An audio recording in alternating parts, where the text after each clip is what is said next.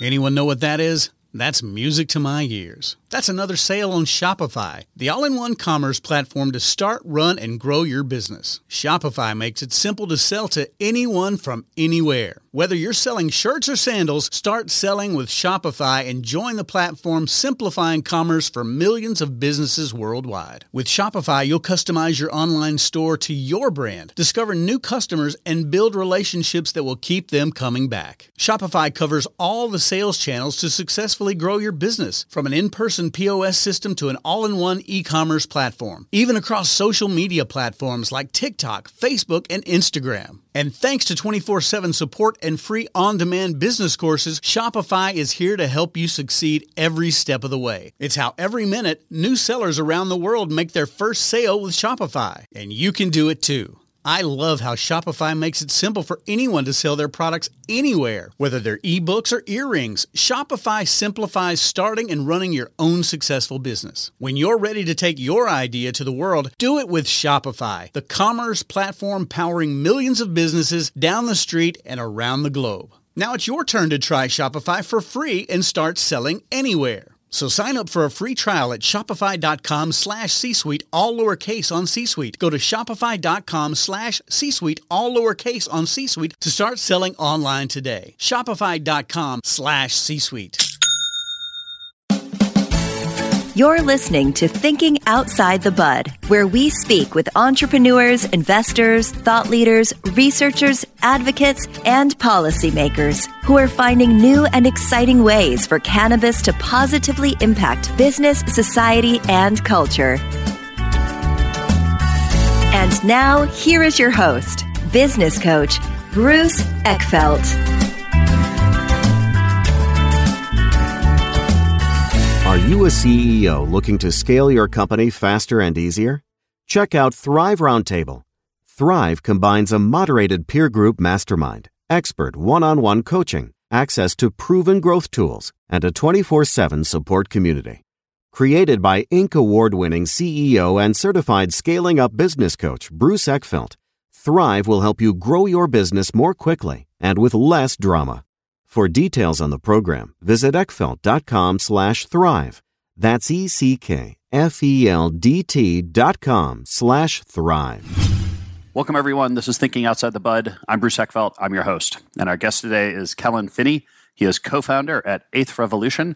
We're going to find out what they're doing in the formulation space. He's a chemist and a marketer, and they're working in cannabis and hemp. Obviously, some unique things going on in this world. I find that as the cannabis and hemp industries kind of mature, there's definitely a drive towards science, a drive towards really understanding how these plants work, how they produce the materials they produce, and how we can use them in all sorts of different ways. It's always a fascinating conversation to see how people are working with these things. So with that, Kellen, welcome to the program. Thanks. Thanks for having me, Bruce. I look forward to the conversation. Yeah, it's a pleasure. Why don't we do a little bit of background first before we kind of dig into kind of what you're doing in cannabis right now?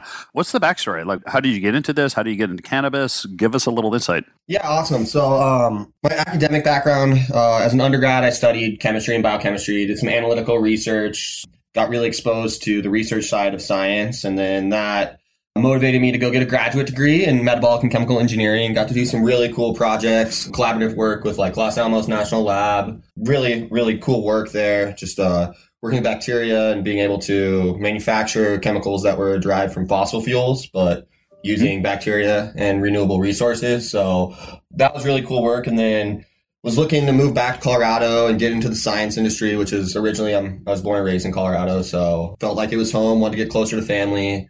Moved back. They just didn't have a really strong science sector in Colorado. It's kind of slim pickings for jobs. And I ended up taking what I could. And I was actually selling makeup on the street for a little while, just trying to make ends meet. Interesting little gig I had there. And through a family friend, there was an opportunity out in California's medical market in 2015 to go and work with an extraction company, right? And chatted with them, and I didn't really know much about the cannabis industry at all. I know that Colorado had just gone legal, so I knew it was an emerging industry, which made it exciting, but also there's that whole cultural stigma surrounding cannabis at the time was even more prevalent than it is now. I mean, I think probably on the East Coast, it's really similar still, but it's changed a lot now, so I moved out to California, took a job as the lead scientist, and got to use my analytical background and my organic chemistry background in manufacturing concentrates for a couple big brands out there. It was more of a white label situation, and that's kind of how I got in the industry. And then I worked for a company out there in Arcata, California. We were in the marijuana innovation zone, which was pretty cool. One of the first licensed companies there, and then got to see it go rec, which was awesome in California. And then was looking to kind of advance my career and skill set and moved up to Washington to one of the largest vertically integrated companies up there called LeafWorks, and was the lab director up there for about a year, and then decided to kind of go off on my own. And I ended up speaking at MJ BizCon on extraction science. And it's where I met my business partner and co-founder, who kind of brings the business side of things to the equation. I'm more of like the heavy science, if the background wasn't obvious there. And so met my co-founder, and originally we were just one of the biggest frustrations that I found just being in the industry for 4 years prior to starting my own consulting firm was there's just a lot of snake oil salesmen out there. And it was really challenging to navigate those potholes, if you will, in the road. And so originally it was just to try to help these companies build out these facilities with the equipment that does what it says it does, and with proper understanding of what they're getting themselves into. And so that's kind of what the motivation for starting Eighth Revolution was, and with my business partner as well. And so we have a passion for kind of trying to do the right thing in the industry and really trying to help individuals avoid the big pitfalls in the space. Yeah. And what are those pitfalls? I mean, you're mentioning some of the kind of challenges from the science point of view, but when we talk about the production of cannabis products, going from plants, biomass kind of stuff to these final products. What are the things we're trying to do? What are the challenges that come in play when you look at it from a kind of manufacturing production process? Yeah, so I think that falls into a couple categories. One of the first categories would be just equipment, right? So there's a lot of different ways to extract the active chemicals out of the plant, right? The phytocannabinoids, as well as the flavor in terms of the terpenes and some of the flavonoids and other chemicals like that. And so a bunch of different extraction methods. The three prevalent ones are ethanol, hydrocarbon, which is BHO oil, and then carbon dioxide, right? And so there's a myriad of different equipment providers. And in order to try to meet sales numbers, those equipment providers will tell you that it does anything you want it to do, right? And so there's a lot of equipment out there that has false claims in terms of its throughputs or exactly the quality material it's gonna produce. And so that's the major pitfall, is just choosing equipment that actually does what it says it does, right? Because a lot of these people go out, raise money on their pro forma. It says like, we're gonna manufacture X per day based on this equipment that we picked out. And then they get down the line, they raise the money, the facility's built out, they're up and going, and turns out that equipment only does half of what it says. And now everyone's not very excited, right? Because the ROI is just doubled and you're only producing half what you thought or expected to produce. And it just creates a really challenging situation and a hard obstacle to overcome if you're not backed by serious like private equity that you can just go back and get more money to buy different equipment. And you're like, well, we learned that this was the wrong one, and now we're going to go try this piece of equipment. And so what happens is that people not understanding kind of really how this equipment works, is that, applying this equipment to cannabis is a little different than maybe, how they've sort of spec'd it otherwise. I mean, why do you have this discrepancy between, what the published, production capacity is and what the actual capacity is? Yeah, I mean, I don't have a great reason for that. My guess is that, it's some of these companies that I think like 3-4 years ago, especially, I mean, it's not as bad now, but 3-4 years ago, a lot of these companies saw it was the green rush, right? So there was a lot of dumb money being thrown around, if that makes sense. Investors were just trying to get into the space. They were writing checks to individuals that probably shouldn't have had that kind of capital at their disposal. And it was a rush to market. And so then a lot of these equipment manufacturers kind of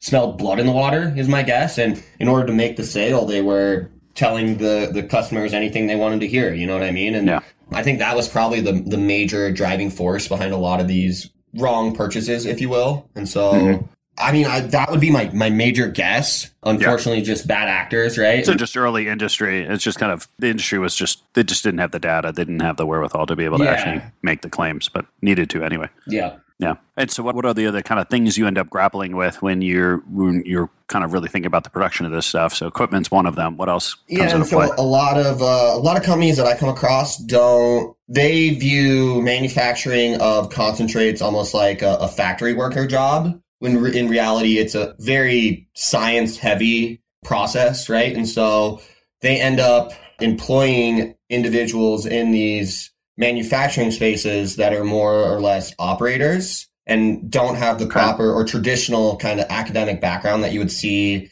in another chemical manufacturing space, right? So like pharmacists or pharmaceutical companies are not going to hire individuals that don't have a chemistry background to do chemical manufacturing of their APIs, right? And so, but that's not the case in the cannabis space. You had a lot of individuals that were kind of your backyard garage chemists that came in and they're like, this is the way I do it because I tried it 5 other ways and this way worked the best. And so this is the way I do it. And so there's a lack of science that's being applied to the manufacturing, which then ripples across all of the quality control, quality assurance, and all of those things. So you're getting inconsistent products, you're seeing inconsistent yields, and then the other thing that kind of piggybacks on that is then in-house analytics in order to know exactly what you're dealing with. And so it's one thing to understand science. It's another thing to have the proper tools in place to understand science, right? Like we can talk all day about cannabinoids and what they look like and how they affect the body and all these other things. But if I'm out as a manufacturing facility and I'm sourcing biomass from multiple different streams, or even in-house, I have multiple different strains. Those plants have different chemical profiles, meaning they have different concentration of chemicals in there.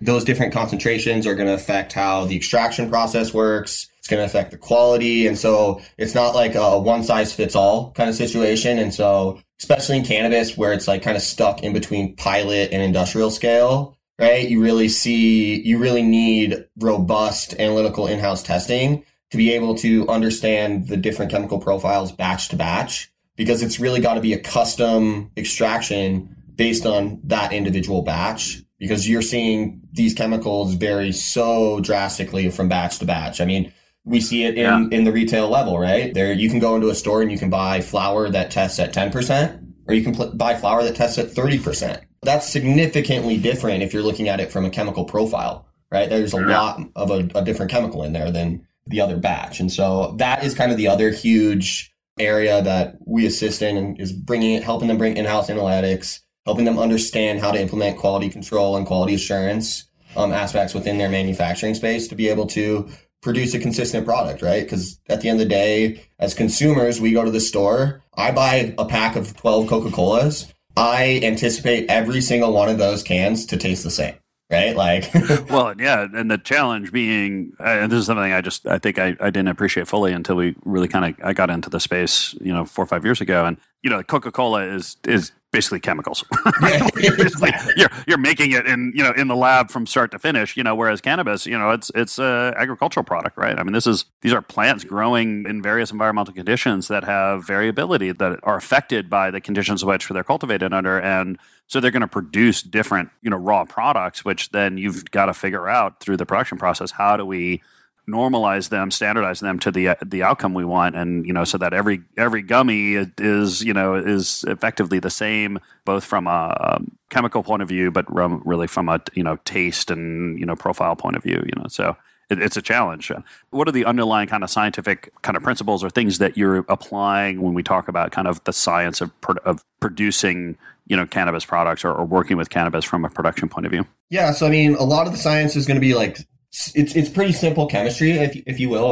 A lot of it is from the extraction standpoint, right? We're just dealing with solubility, right? So solvents that solubilize the cannabinoids, right? So ethanol, it's a great one, right? It solubilizes the cannabinoids, but if you look at ethanol particularly, solubility is affected by temperature. So being able to understand how the polarity of the ethanol changes based on the temperature it is going to dictate exactly what chemicals you are going to pull out of that plant, right? And then you also understand that if you're manipulating the temperature and that's going to change how it solubilizes other chemicals, it's also then going to affect your yield right? So then you get to play a game where you get to either choose a high yield, low quality product, or you get to choose a high quality, low yielding product, right? So there's a few different games that you can play with just within ethanol as a solvent, right? CO2 is probably the most complex just because it requires high pressures, high temperatures. You're taking carbon dioxide and you're putting it into what's called a supercritical state, right? And so at that point, the CO2 acts like a gas and like a liquid. So it has the solubility principles of being a liquid, but it behaves as far as how it moves through the material from a diffusion standpoint as a gas, right? And so then there's more complex actual, I would say, physical chemistry and engineering that goes into using CO2 as a solvent. You calculating the density and understanding at what density certain molecules are solubilized within the CO2. And so CO2 is different because you can run CO2 at different parameters to extract terpenes, and you can run CO2 at different parameters to extract cannabinoids. So you kind of can pick and choose what you want to pull out of the plant material based on how you manipulate those parameters within the CO2 machine.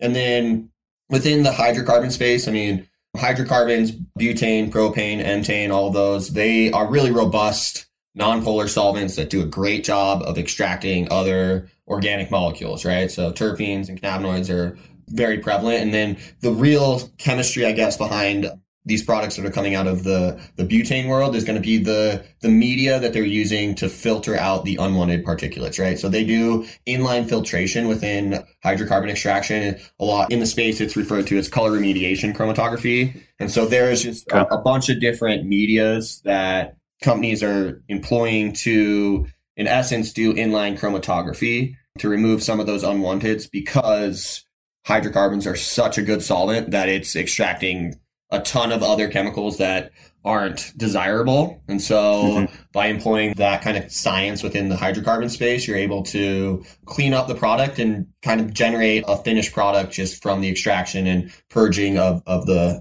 hydrocarbon after the extraction process. Got it.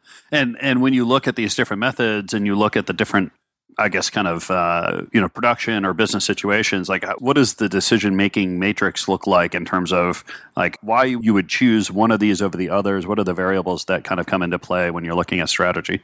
Yeah, totally. And so that's a really good question. And I end up walking all of our clients through this. Like I tend to do the kind of a reverse engineering standpoint, right? Okay.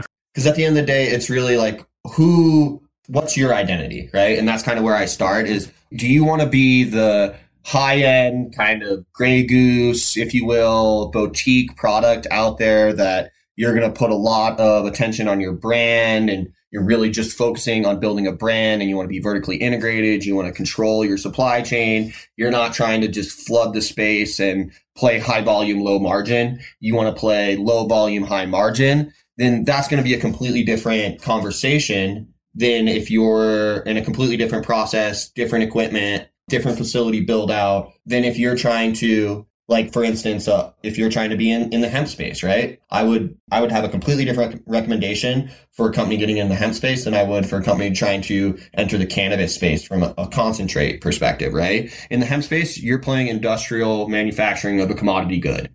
And at that point, you need to do high volume, low margin. And so it's a completely different solvent based on scalability principles, right? And so it's just different sizes. And so you're going to play a completely different game. So I tend to ask what the client wants to do. And I think that's a really big point. And I think a lot of people kind of overlook that, is that getting into this space, like, you need to understand like what your goal is from a manufacturing of a concentrate in the cannabis or the hemp space. And then at that point, you can always walk back into it. That's kind of how I tend to have those conversations and facilitate that dialogue when clients are just now kind of interested in getting into the space.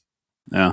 And what have you noticed in terms of what people are kind of focused on doing? Because I think that, in the beginning, it was very much just like, how much THC can we pull out of these things to, now being, there's some subtleties. We've got, different cannabinoids, and we've got different terpenes. We've got different flavonoids. And all these things we can pull out of the plants. Like, what have you seen has been sort of trends or interesting things people are trying to do now? How does it change the production process?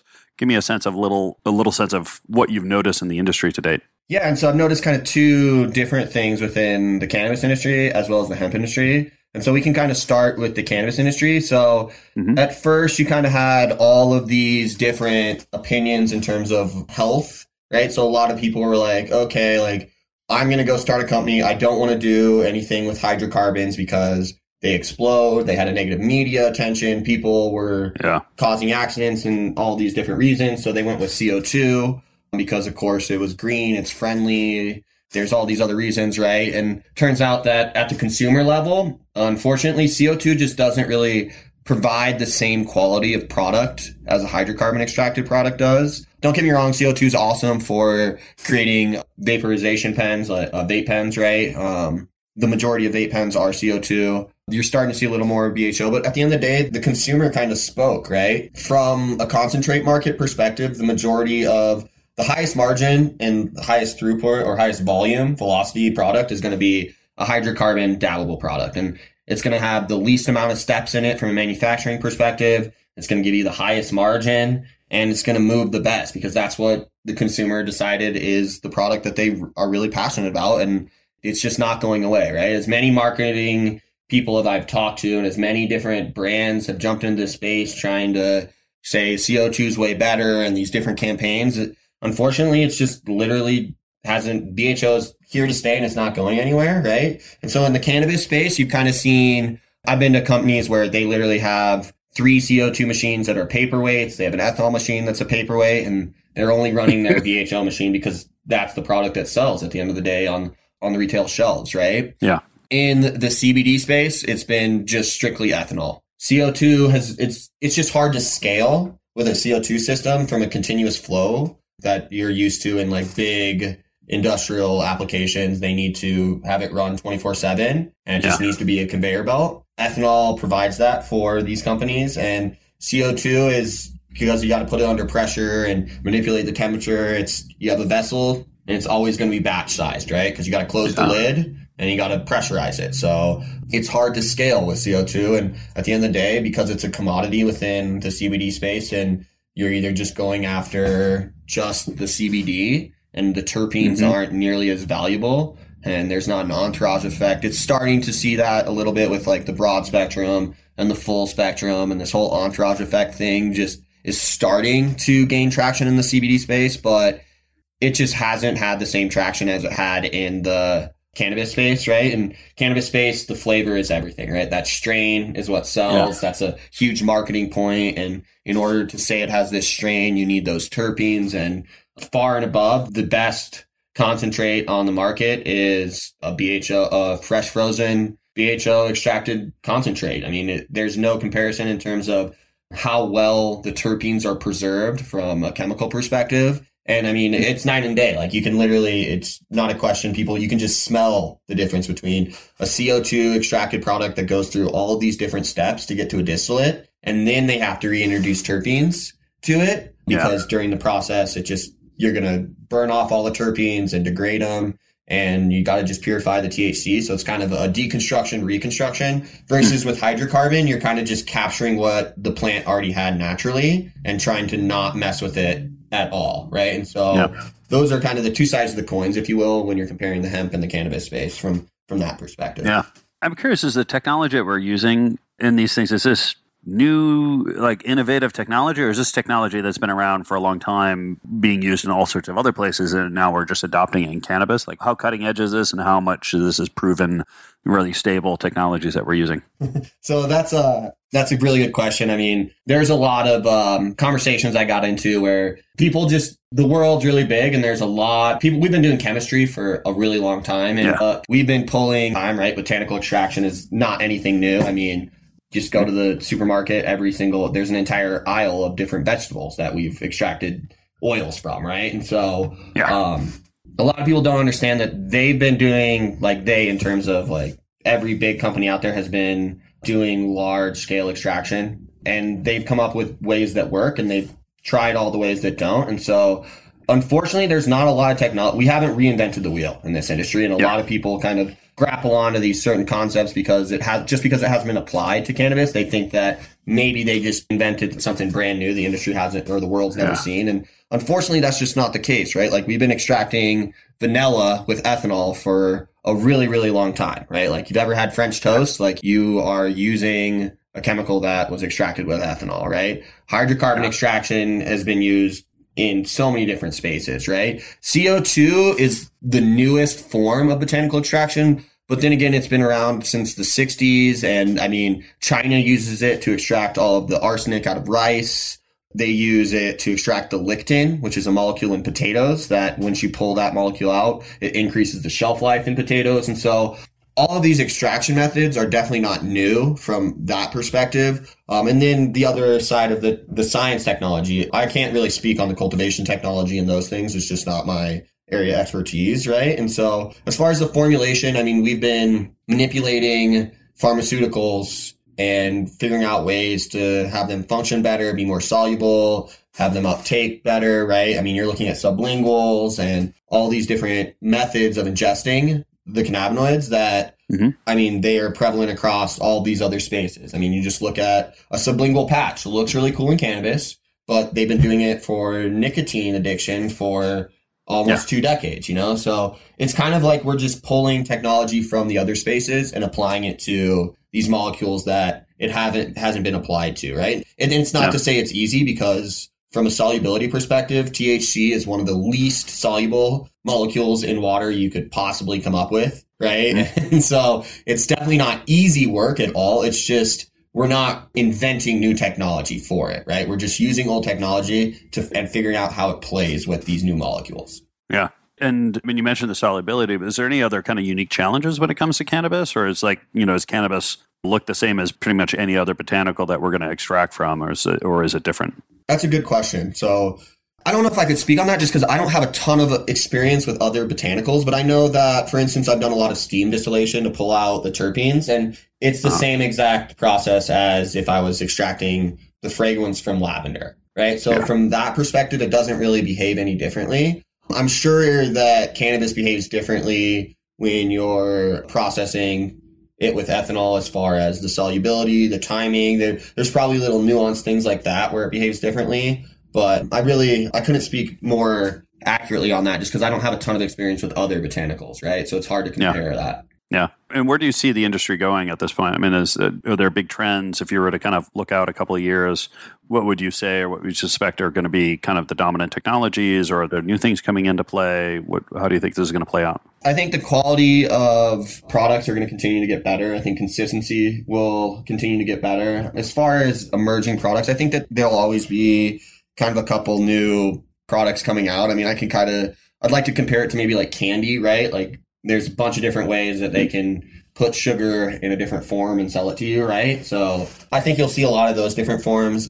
I think a lot of people will get further away from the flower in terms of smoking flower, right? Just because smoking, there's inherent health issues when you're lighting something on fire and inhaling it, right? And so I see, as far as mass acceptance of the cannabis molecules, people are going to get further away from the plant, and that's going to require more robust science and more robust quality assurance to make sure that you're getting what the plant had produced accurately. And so I think that the next really big things are going to be methods of ingesting it that emulate the speed at which smoking it affects you, right? Because a lot of people, that's the big knock on why people continue to smoke it, right? Is because it's almost instantaneous, right? Like 30 seconds. You don't have to wait 30 minutes for it to actually start feeling the effects. So I see that there could be a ton of improvement in terms of the absorption rate, right? I mean, there's fast-acting Tylenol and fast-acting this, right? And instant release that. So I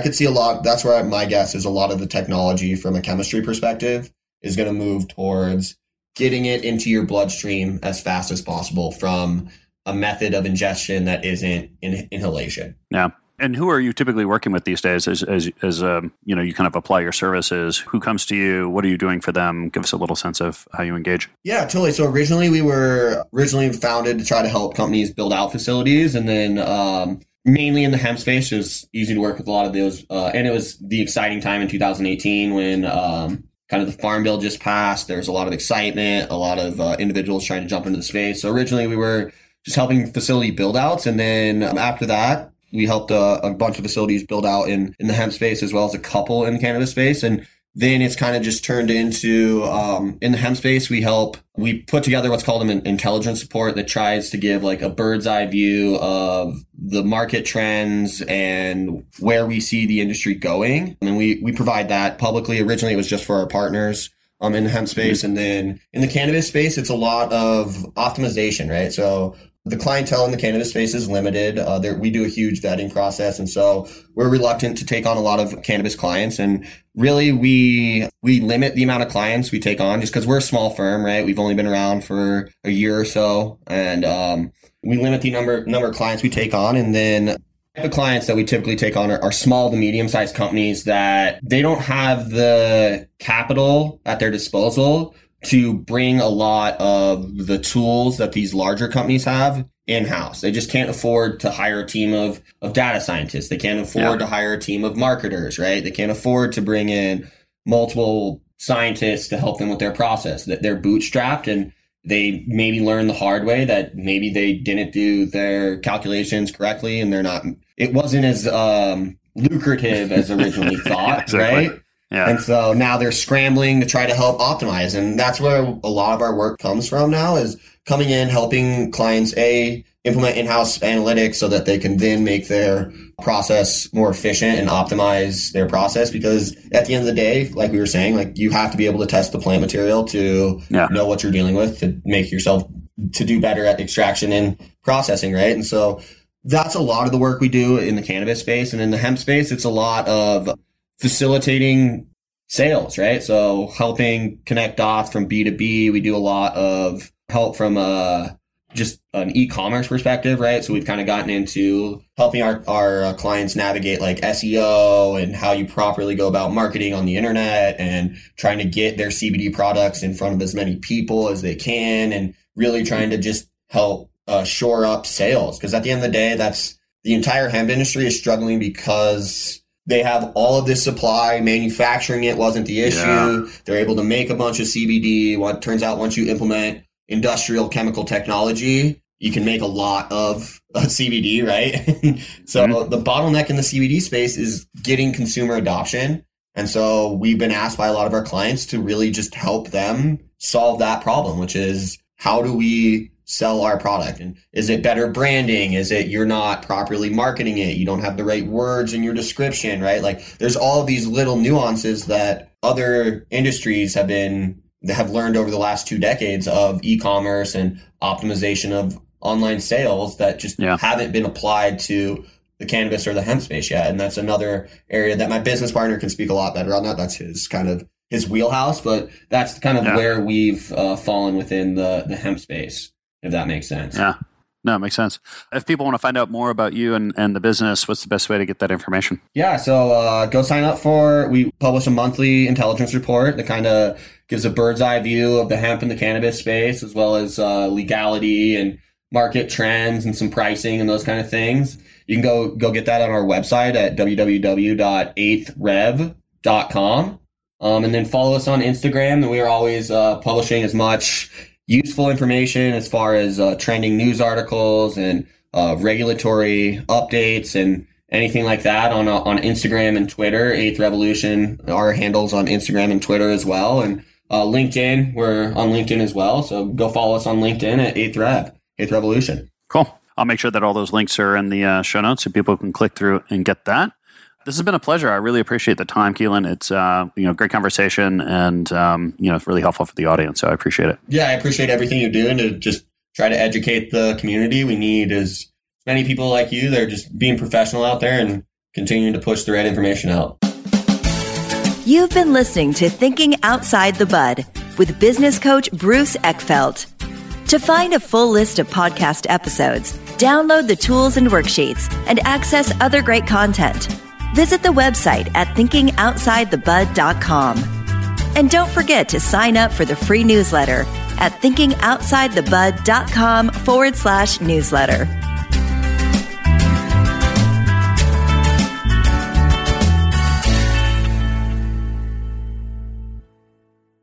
This podcast is a part of the C-Suite Radio Network. For more top business podcasts, visit c-suiteradio.com.